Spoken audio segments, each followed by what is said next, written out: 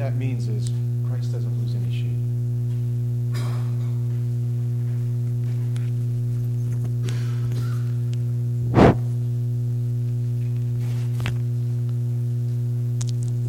We're in Acts chapter 12.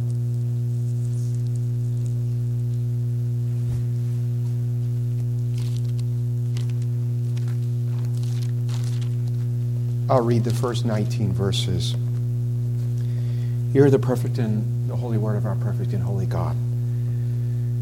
Now about that time, Herod the king laid hands on some who belonged to the church in order to mistreat them. He had James, the brother of John, put to death with a sword. When he saw that it pleased the Jews, he proceeded to arrest Peter also. Now it was also during the days of unleavened bread. And when he seized them, he put him into prison, delivering him to 4 squads of soldiers to guard him, intending after the Passover to bring him out before the people. So Peter was kept in the prison, but prayer for him was being made fervently by the church of God. On that very night, when Herod was about to bring him forward, Peter was sleeping between 2 soldiers, bound with 2 chains. Guards in front of the door were watching over the prison. Behold, an angel of the Lord suddenly appeared, and a light shone in the cell, and he struck Peter's side and woke him up, saying, "Get up quickly." His chains fell off his hands. The angel said to him, "Gird yourself, put on your sandals." And he did so. He said to him, "Wrap your cloak around you and follow me." He went out and continued to follow. He did not know what was being done by the angel was real, but he thought he was seeing a vision. When they passed the first and the second gate, they came to the iron gate that leads into the city, which opened for them by itself. They went out, went along one street, and immediately the angel departed from him. When Peter came to himself, he said, "Now I know for sure that the Lord has sent forth his angel and rescued me from the hand of Herod and from all that the Jewish people were expecting." When he realized this, he went to the house of Mary, the mother of John, who was also called Mark, where many were gathered together and they were praying. When he knocked at the door of the gate, a servant girl named Rhoda came to answer. When she recognized Peter's voice, because of her joy, she did not open the gate, but ran in and announced that Peter was standing in front of the gate. They said to her, "You're out of your mind." But she kept insisting that it was so. They kept saying, "It is his angel." But Peter continued knocking, and when they had opened the door, they saw him and they were amazed. But motioning to them with his hand to be silent, he described to them how the Lord had led him out of prison. And he said, "Report these things to James and the brothers." Then he left and went to another place. Now when day came, there was no small disturbance among the soldiers as to what could have become of Peter. When Herod had searched for him and had not found him, he examined the guards and ordered that they be led away to execution. Then he went down from Judea to Caesarea and was spending time there. Amen. May God bless the reading of his word. Let's pray. Lord God, again, thank you for this day, for the rest and the nourishment of our body and our soul.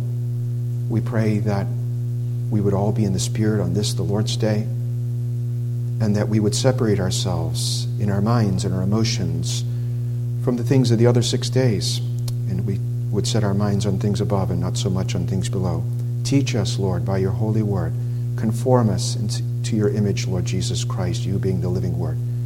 We pray these things in the name of the Father, the Son, and the Holy Spirit. Amen.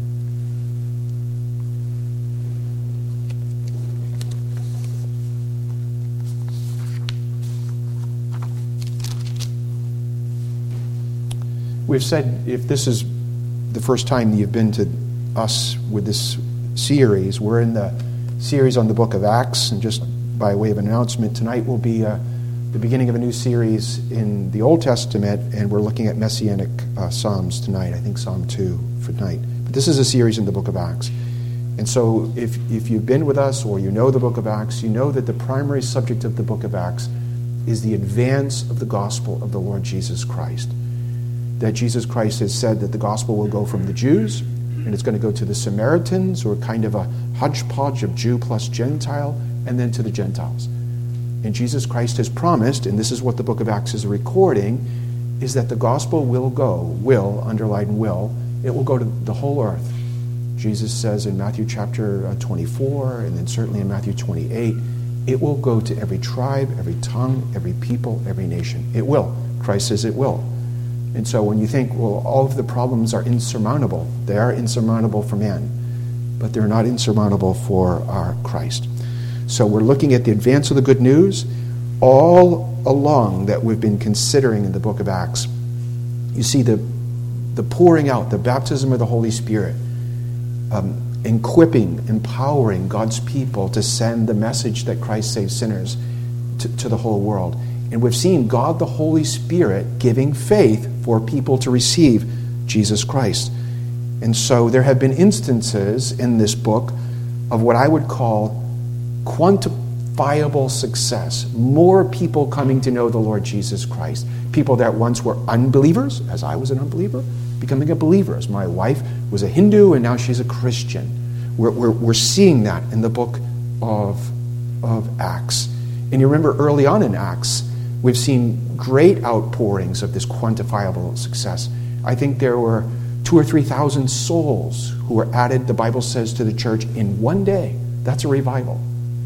And then shortly after that, I think in Acts chapter 4, there were 5,000 people who repented of their sins and believed upon Christ for the salvation of their souls. And then just most recently, we've seen in Acts chapter 11 something which is stunning.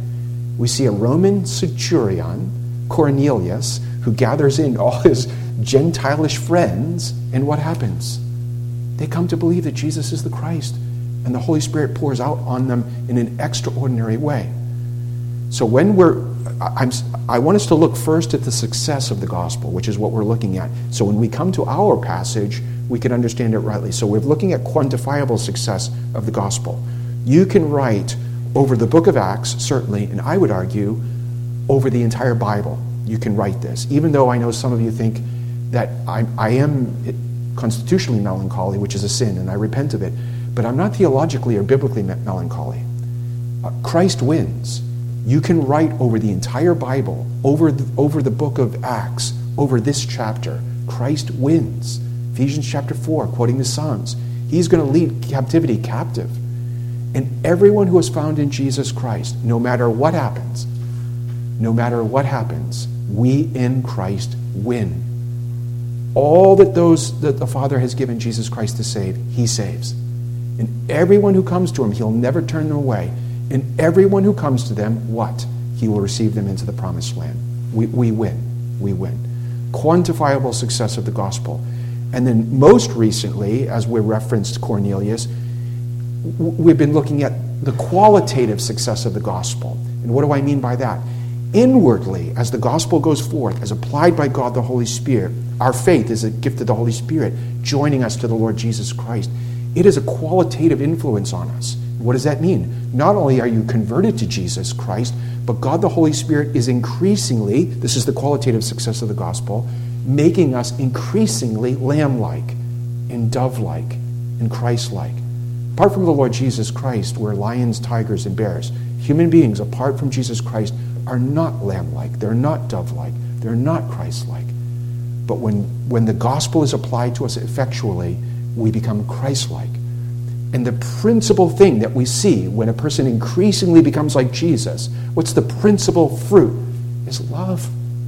And why do I say that? We have seen, just before this passage, we have seen Jews that did not love Gentiles. And then after they were converted to the Lord Jesus Christ, then what? Then they loved Gentiles. They loved them so much to tell Gentiles that Jesus will save them from their sins.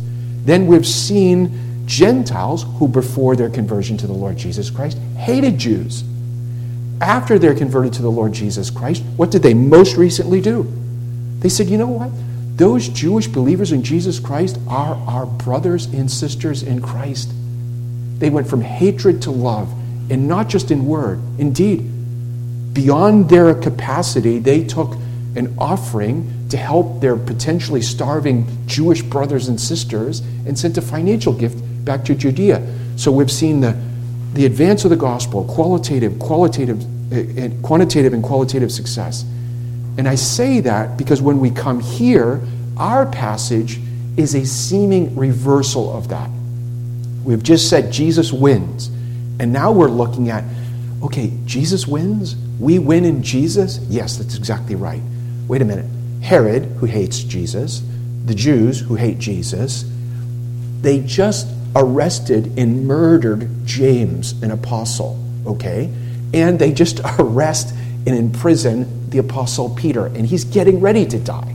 He won't die, but he's in prison. So success, success, success, murdered. How does that work? If Jesus wins and we in Jesus win, then this looks like a loss, does it not? It's a seeming reversal. Without eyes, a person who is an unbeliever and they read the Bible, it is a closed book to them. Read 2 Corinthians chapter 3.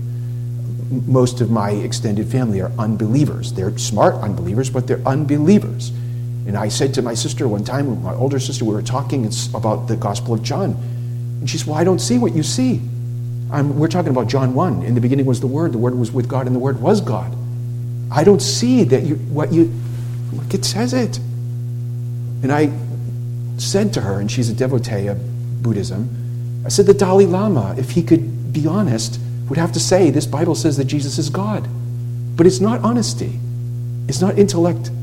It's spiritual regeneration. So an unbeliever comes and looks and goes, wow, we're winning. We're killing Christ's people. He's losing. That's without faith. They think this is a loss for Jesus. But what I want us to consider, even when we come to this hard passage of arrest, imprisonment, even murder, it's a seeming reversal of success. We're believers. We have faith. We can see the things that the unbelievers can't see. Even this reversal or seeming reversal will actually be a success in the hands of our God. You remember it was, was it Elijah or Elisha? It was Elisha. And he had a servant. And I think it was the Arameans, the Syrians, who were surrounding them. And he was doing what? Oh no, my master, says he to Elisha, we're going to be killed. And Elisha goes out, and what does he do? Oh God, open my servant's eyes. Show my servant by faith that those who are for us are more and mightier than those who are against us. This passage, this again, in a macro kind of a view, this passage is the opposition to Christ's servant for Christ's sake. They hate us because they hated Christ. So we're seeing the opposition, but then the passage also shows us the support. We have people that oppose us, but we have one that supports us and defends us and delivers us. So when I want us all to see not just this passage, but our entire lives. When we are opposed for Christ's sake, when we have enemies for Christ's sake, which we will, and we'll talk about that more in just a bit, which we will, and not just that, when we just have the common miseries and sadness of this life, affliction, sicknesses, disease, death, which is common to all, I want us, and this passage is teaching us, to put on our Christological lenses, to put our Jesus lenses on, to look at them by faith. By faith, even those things which seem contrary to the advance of the gospel, externally and internally, will actually work to our benefit. Remember, the Apostle Paul actually went through a number of imprisonments, and listen to what he says. He's put into prison. We're going to stop this preacher from preaching about Jesus. Oh, no, you won't. Paul says in Philippians, now I want you to know, brothers, he's writing from a jail, that my circumstances have turned out for the greater progress of the gospel, so that my imprisonment in the cause of Christ has become well known throughout the whole Praetorian Guard and to everyone else, and that most of the brothers, trusting in the Lord because of my imprisonment, have far more courage to speak the word of God without fear. So we see success, we see a seeming reversal of that success. We could go from pleasant days in the blink of an eye to exceedingly painful days. But what this passage is teaching us is that pleasant days can work to the glory of God in Christ, and painful days are not a loss to those who are in Christ Jesus. Even those things are serviceable. Paul in prison says, you know what? They locked me up to stop the gospel. And what happened? I'm telling all the guards about Jesus. And all the brothers and sisters who know that I'm locked up for the cause of Jesus Christ, and they're looking at a one who doesn't count his life dear. He's willing to preach Christ even unto death. What do they say? I can do this. I can do this. I can take a stand for Jesus. So advance, seeming reversal, but even the seeming reversal is an advance when we see it rightly by faith. I stress that. We still have the flesh as Christians. When opposition, affliction, and pain come to us, we think, oh no, I'm losing. This means that God is against me. Oh no, it doesn't. There was a guy named Hugh Latimer. He was an English Puritan. And he had a fellow co-laborer for Christ, Nicholas Ridley. Hugh was the older man. Nicholas was the younger man. And they tied them to a stake, and they were going to burn them in England. And they were going to burn them for wanting the Bible in English. They wanted the Bible that people could read. And the church at the time said, no, only in Latin. Well, people don't speak Latin. That means the Bible's a closed book. So they went to the cross, and the old man turned to the young man, and he said, Master Ridley, be strong and play the man. We are about to light a candle in England that will never be extinguished. That's this. That's this. Now you could say, well, I don't know if I have that faith. We don't have that faith right now sitting in a comfortable church. When we're sitting in an uncomfortable prison or tied to a stake, God will give us what we need. That's what we're looking at. As I've mentioned very generally, we see the opposition to our Lord Jesus Christ. Herod is against Christ. Herod is against the servants of Jesus. The unbelieving Jews are against Christ. This is an amazing thing. Who was the fellow, 1970s, when bad things happen to good people? Jesus never sinned. He went around doing good to the bodies and the souls of men, and people hated him. They hated him. They hated the perfect Holy One. Sometimes for us as believers, we get abused by unbelievers. Sometimes it's for our sin. We kind of deserve it. Jesus never deserved it. Jesus says to us in John chapter 15, if they hated me without cause, then what for the believer? They're going to hate you. This is so contrary to the way that men would preach today. The way that men are told to preach today is hide the bad news, hide the difficulty, hide the cross of discipleship. Tell them it's just great. It's health and wealth. Hide those hard things. But Jesus doesn't do that. Why? Because it's true. He comes and says, if they hate me and they kill me because you love me and serve me, they're going to hate you and kill you. He doesn't trick anybody into the kingdom. He doesn't wait. I've been in these churches. You get them in by the cute means, and then supposedly you're going to clean up the fish later. But that's not biblical. I heard a minister one time tell me, with what you win them, you have to keep giving that to keep them. So if it's wrestling matches and cafe latte or skit shows or light shows, you got to continue doing that. You brought him in the front door with that. You got to continue. But Jesus doesn't do that. They killed me and they hated me without cause.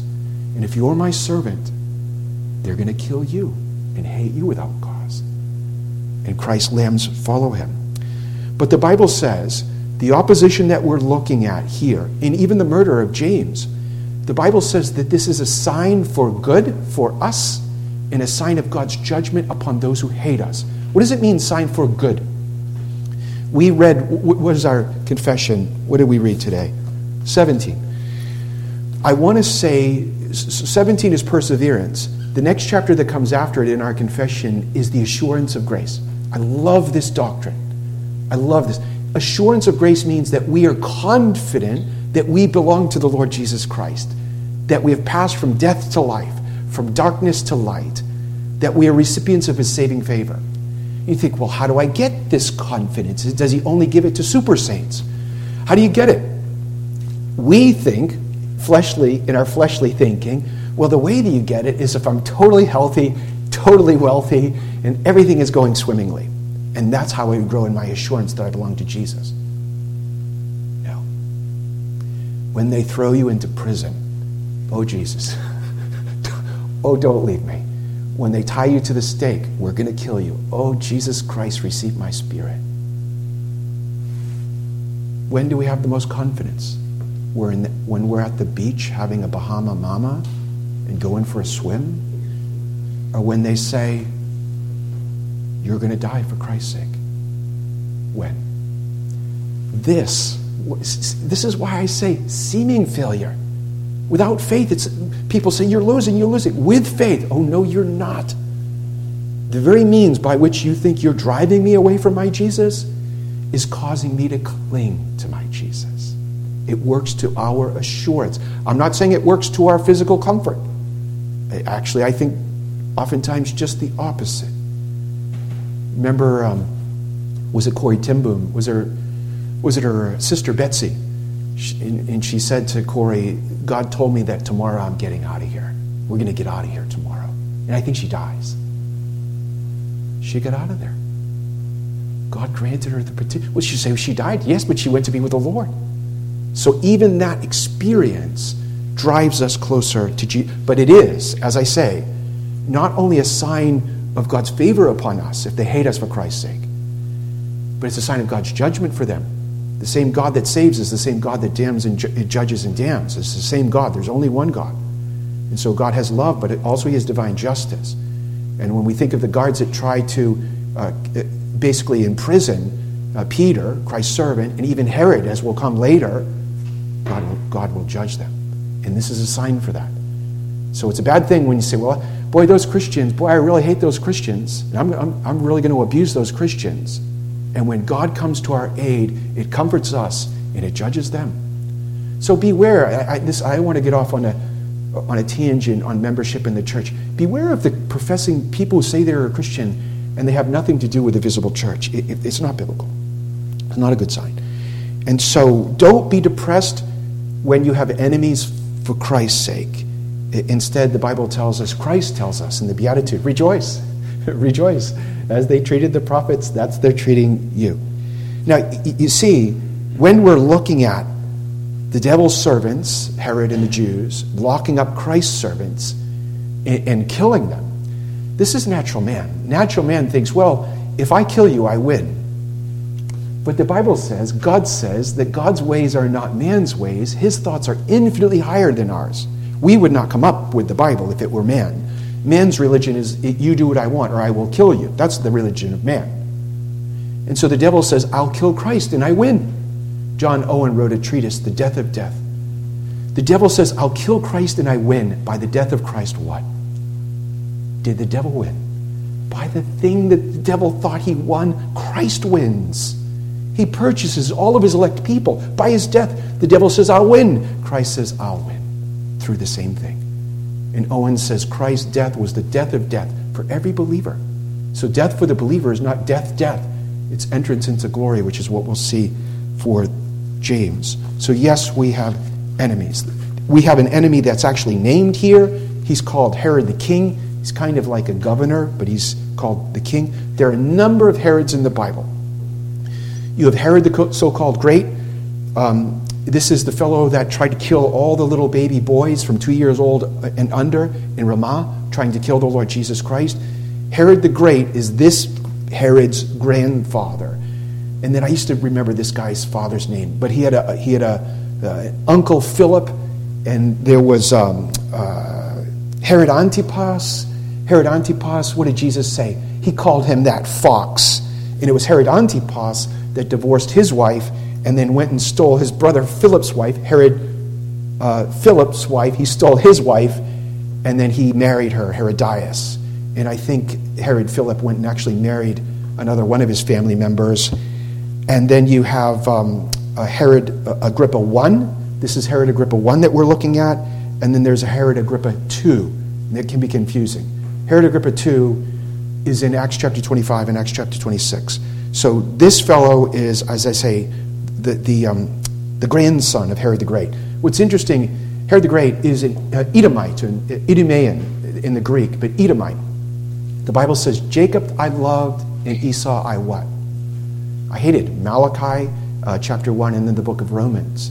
But even before, you have Esau and Jacob wrestling in the womb of their mother, and God prophesies and through his man prophesies and says, the older will serve the younger.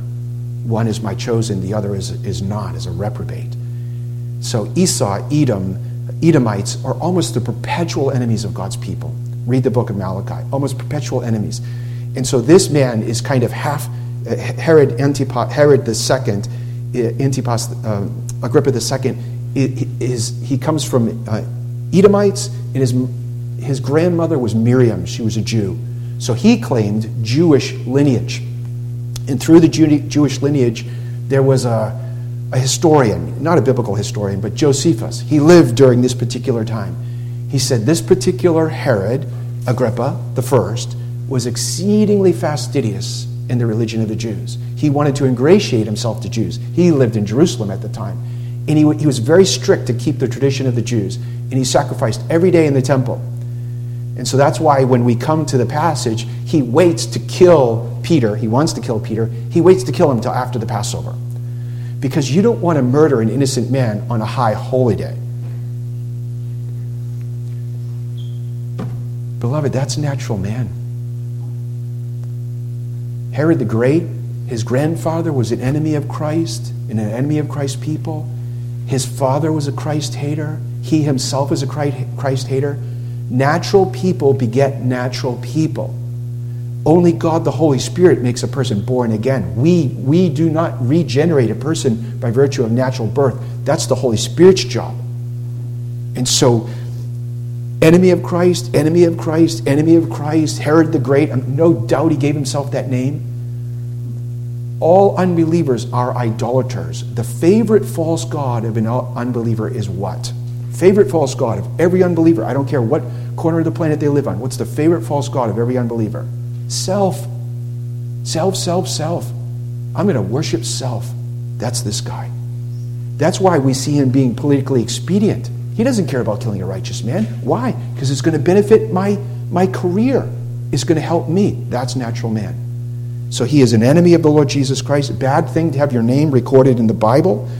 I would argue that this man is a picture, an illustration of natural man. If someone says, well, Pastor John, what do you think about unregenerate people? People who are apart from Jesus, savingly. You could be in the church but not in Christ. So that's another sermon. What about the person that's not born again? What do they look like? They look like that. You mean they're all fixing to kill Jesus and his people? Maybe not outwardly. Maybe not outwardly. You ever see a little bitsy when they're little and mama or daddy says no?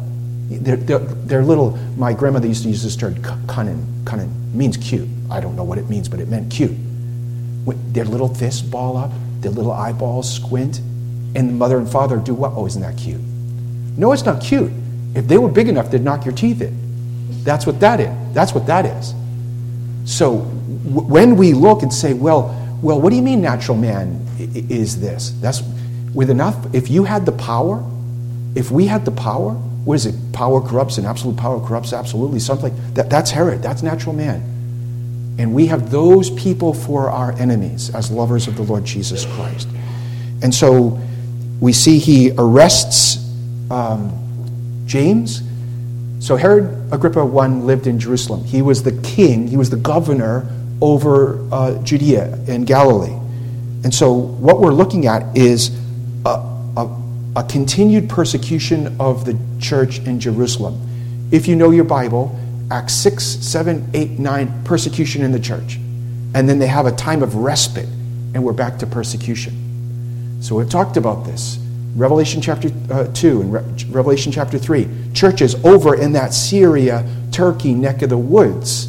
You had a time of great flourishing, and then a time of persecution. And someday there's going to be a time where there's only going to be believers on the new heavens and the new earth. But this is back to persecution. And we're looking at the hatred and the warfare. Now, with this fellow being a so-called king, what we're looking at is going from what I would argue in the Jerusalem prior conflicts, chapter 6 through 9, I would say that was ecclesiastical persecution of believers. What I mean is church persecution.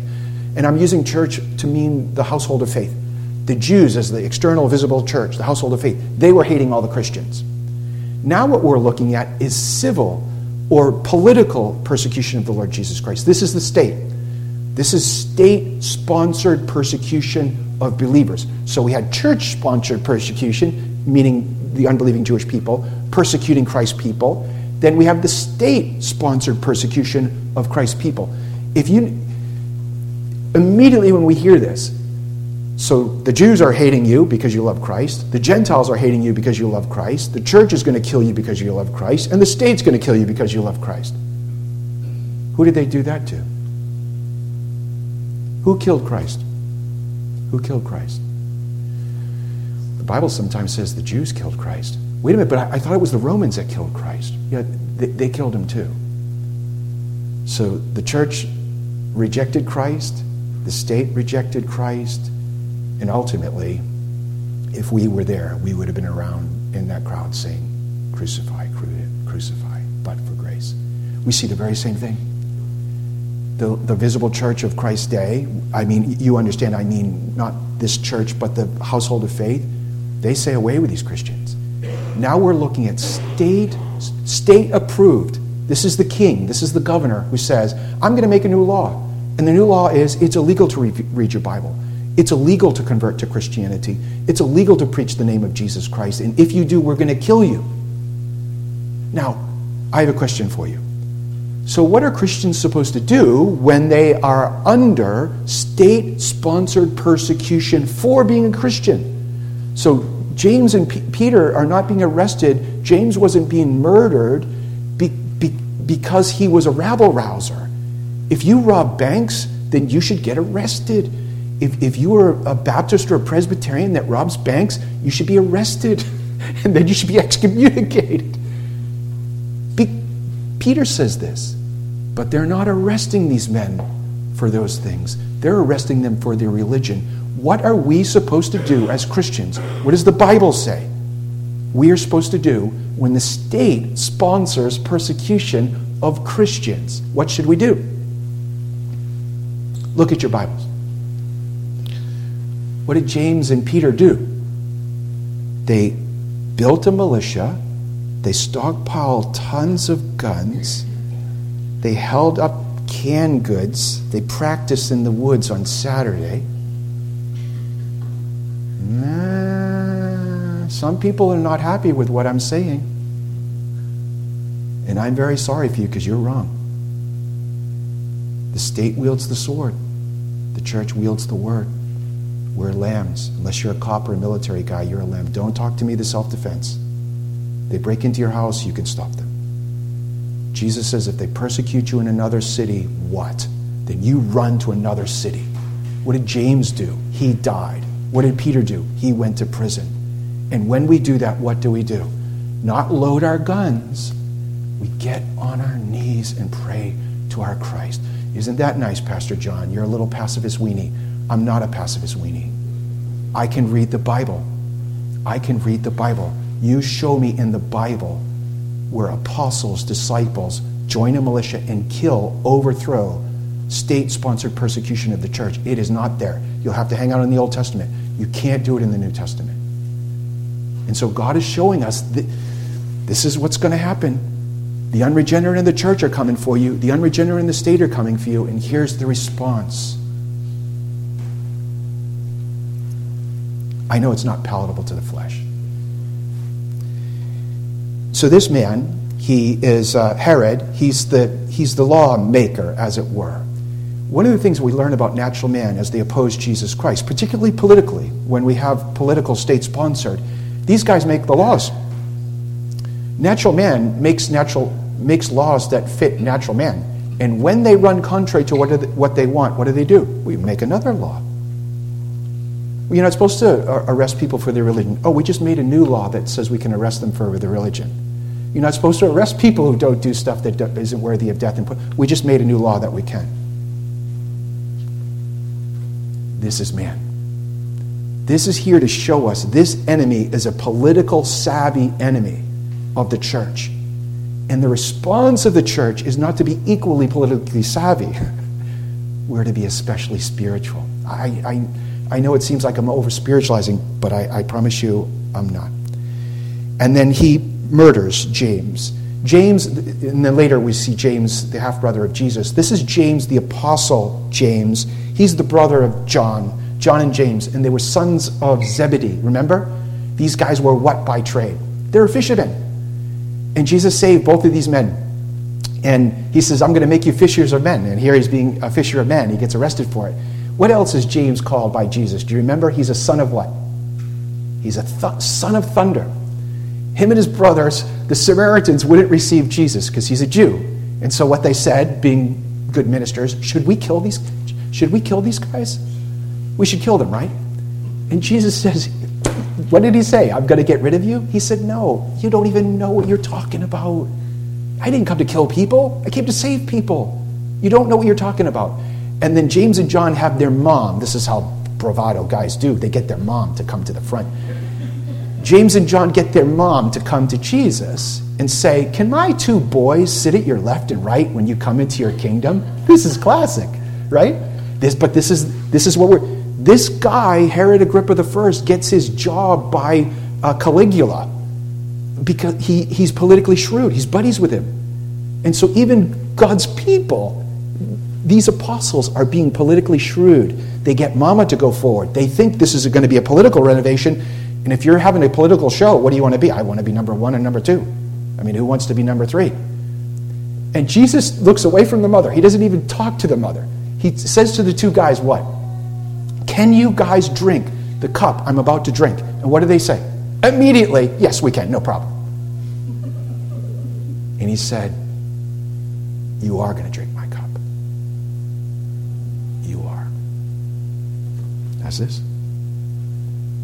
Remember the Apostle Peter in John chapter 21? Feed my sheep, feed my sheep, feed my sheep. He looks at John, he says, what about him? And Jesus says, forget about him. You feed my sheep. Someday someone's going to take you, they're going to gird you, and they're going to bring you to a place that you don't want to go. They're going to kill you. This is all under the government of our sovereign God. So we're looking at the opposition of the Apostle James, and I'm arguing that we look at the deliverance of the Apostle James by the very means by which the devil thinks he's winning over James. And what's the thinking of Herod? This guy James is a leader in Christ's church. He's a preacher in Christ's church. I'll chop off the head and I'll kill the body. That's how you kill a snake. I've killed tons of snakes in my life. What do you do when you kill a snake? You chop the head off. So this politically savvy guy, he's carnal, he's an unbeliever, thinks like this. He's a leader in the church. I chop off the head of the church and I kill the church. I stop the message of Jesus. Was Peter the head of the church? Was James the head of the church? Is any preacher, any apostle the head of the church? Christ is the head of the church. All you get by chopping off this one man is what? You purify the church on earth and you fill up the church in heaven. Christ is the head. The unbeliever doesn't get this. They think we're a natural institution. This is supernatural. We are the body of Christ joined supernaturally to Jesus Christ. You can't kill the church because we're separated to eternal life itself, Christ. So killing one Christian is the blood of the church, is the seed of the church. It waters the church, as Tertullian, I think it was Tertullian, said.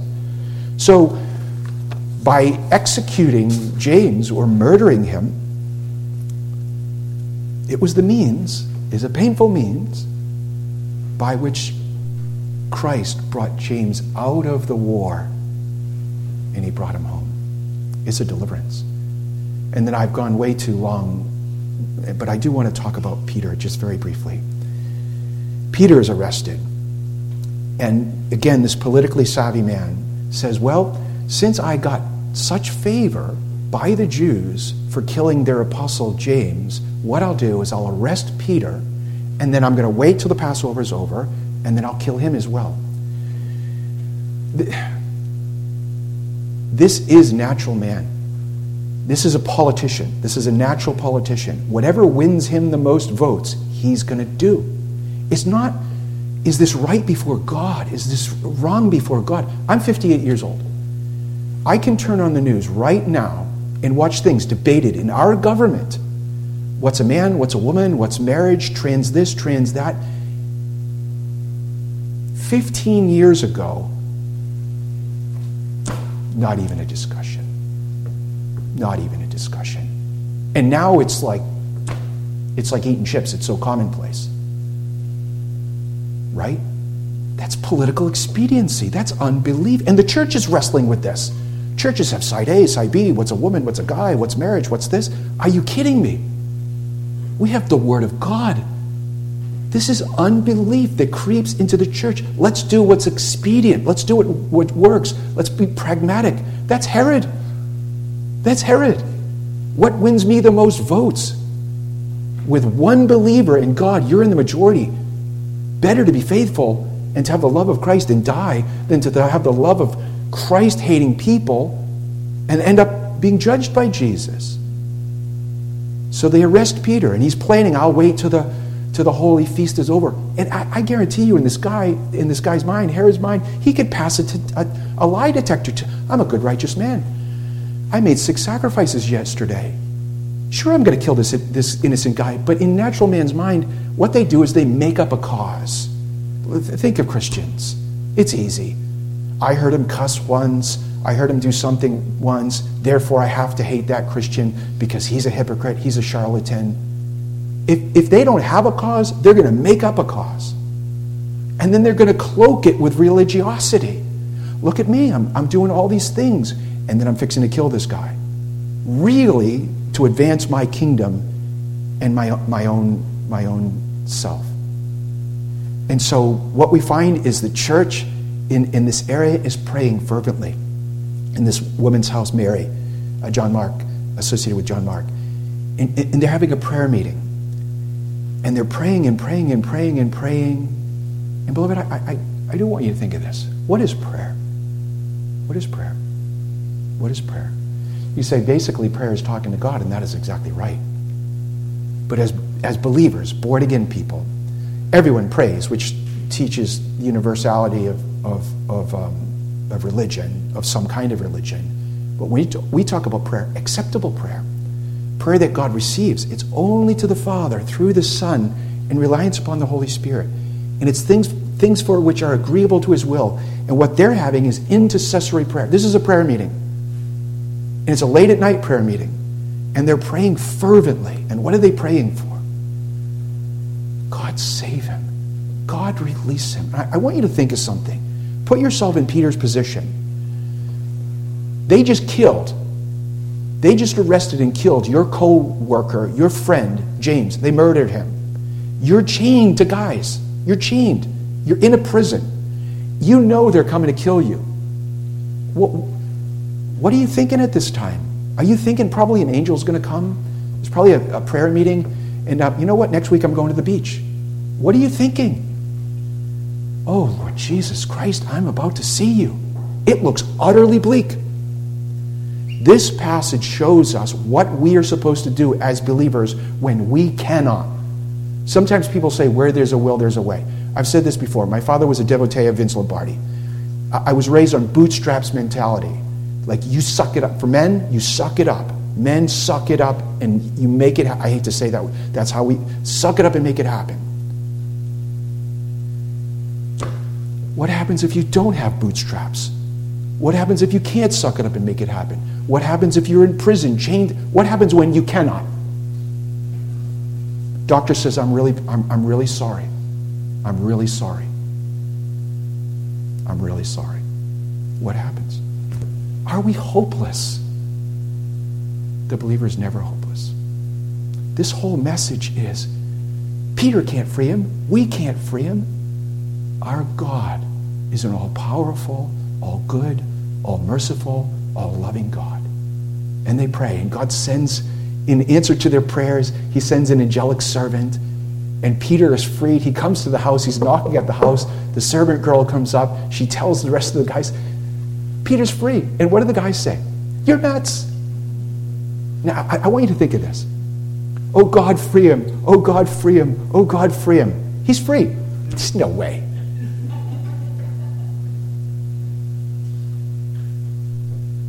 I know the book of James. I know the wisdom. I know the doubting. But I'm going to tell you something, beloved. God does not answer our prayers based on the strength or the purity of our faith. Because if that were true, He wouldn't answer a bloody one of them. Right? Right. Why does He answer our prayers? Because He's a loving, merciful, kind, powerful Christ. Beloved, we have enemies.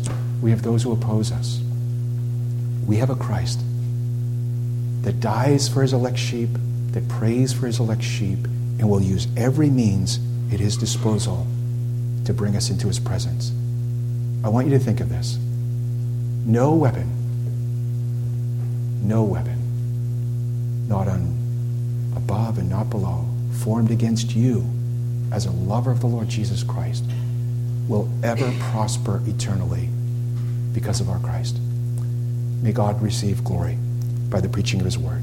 Amen.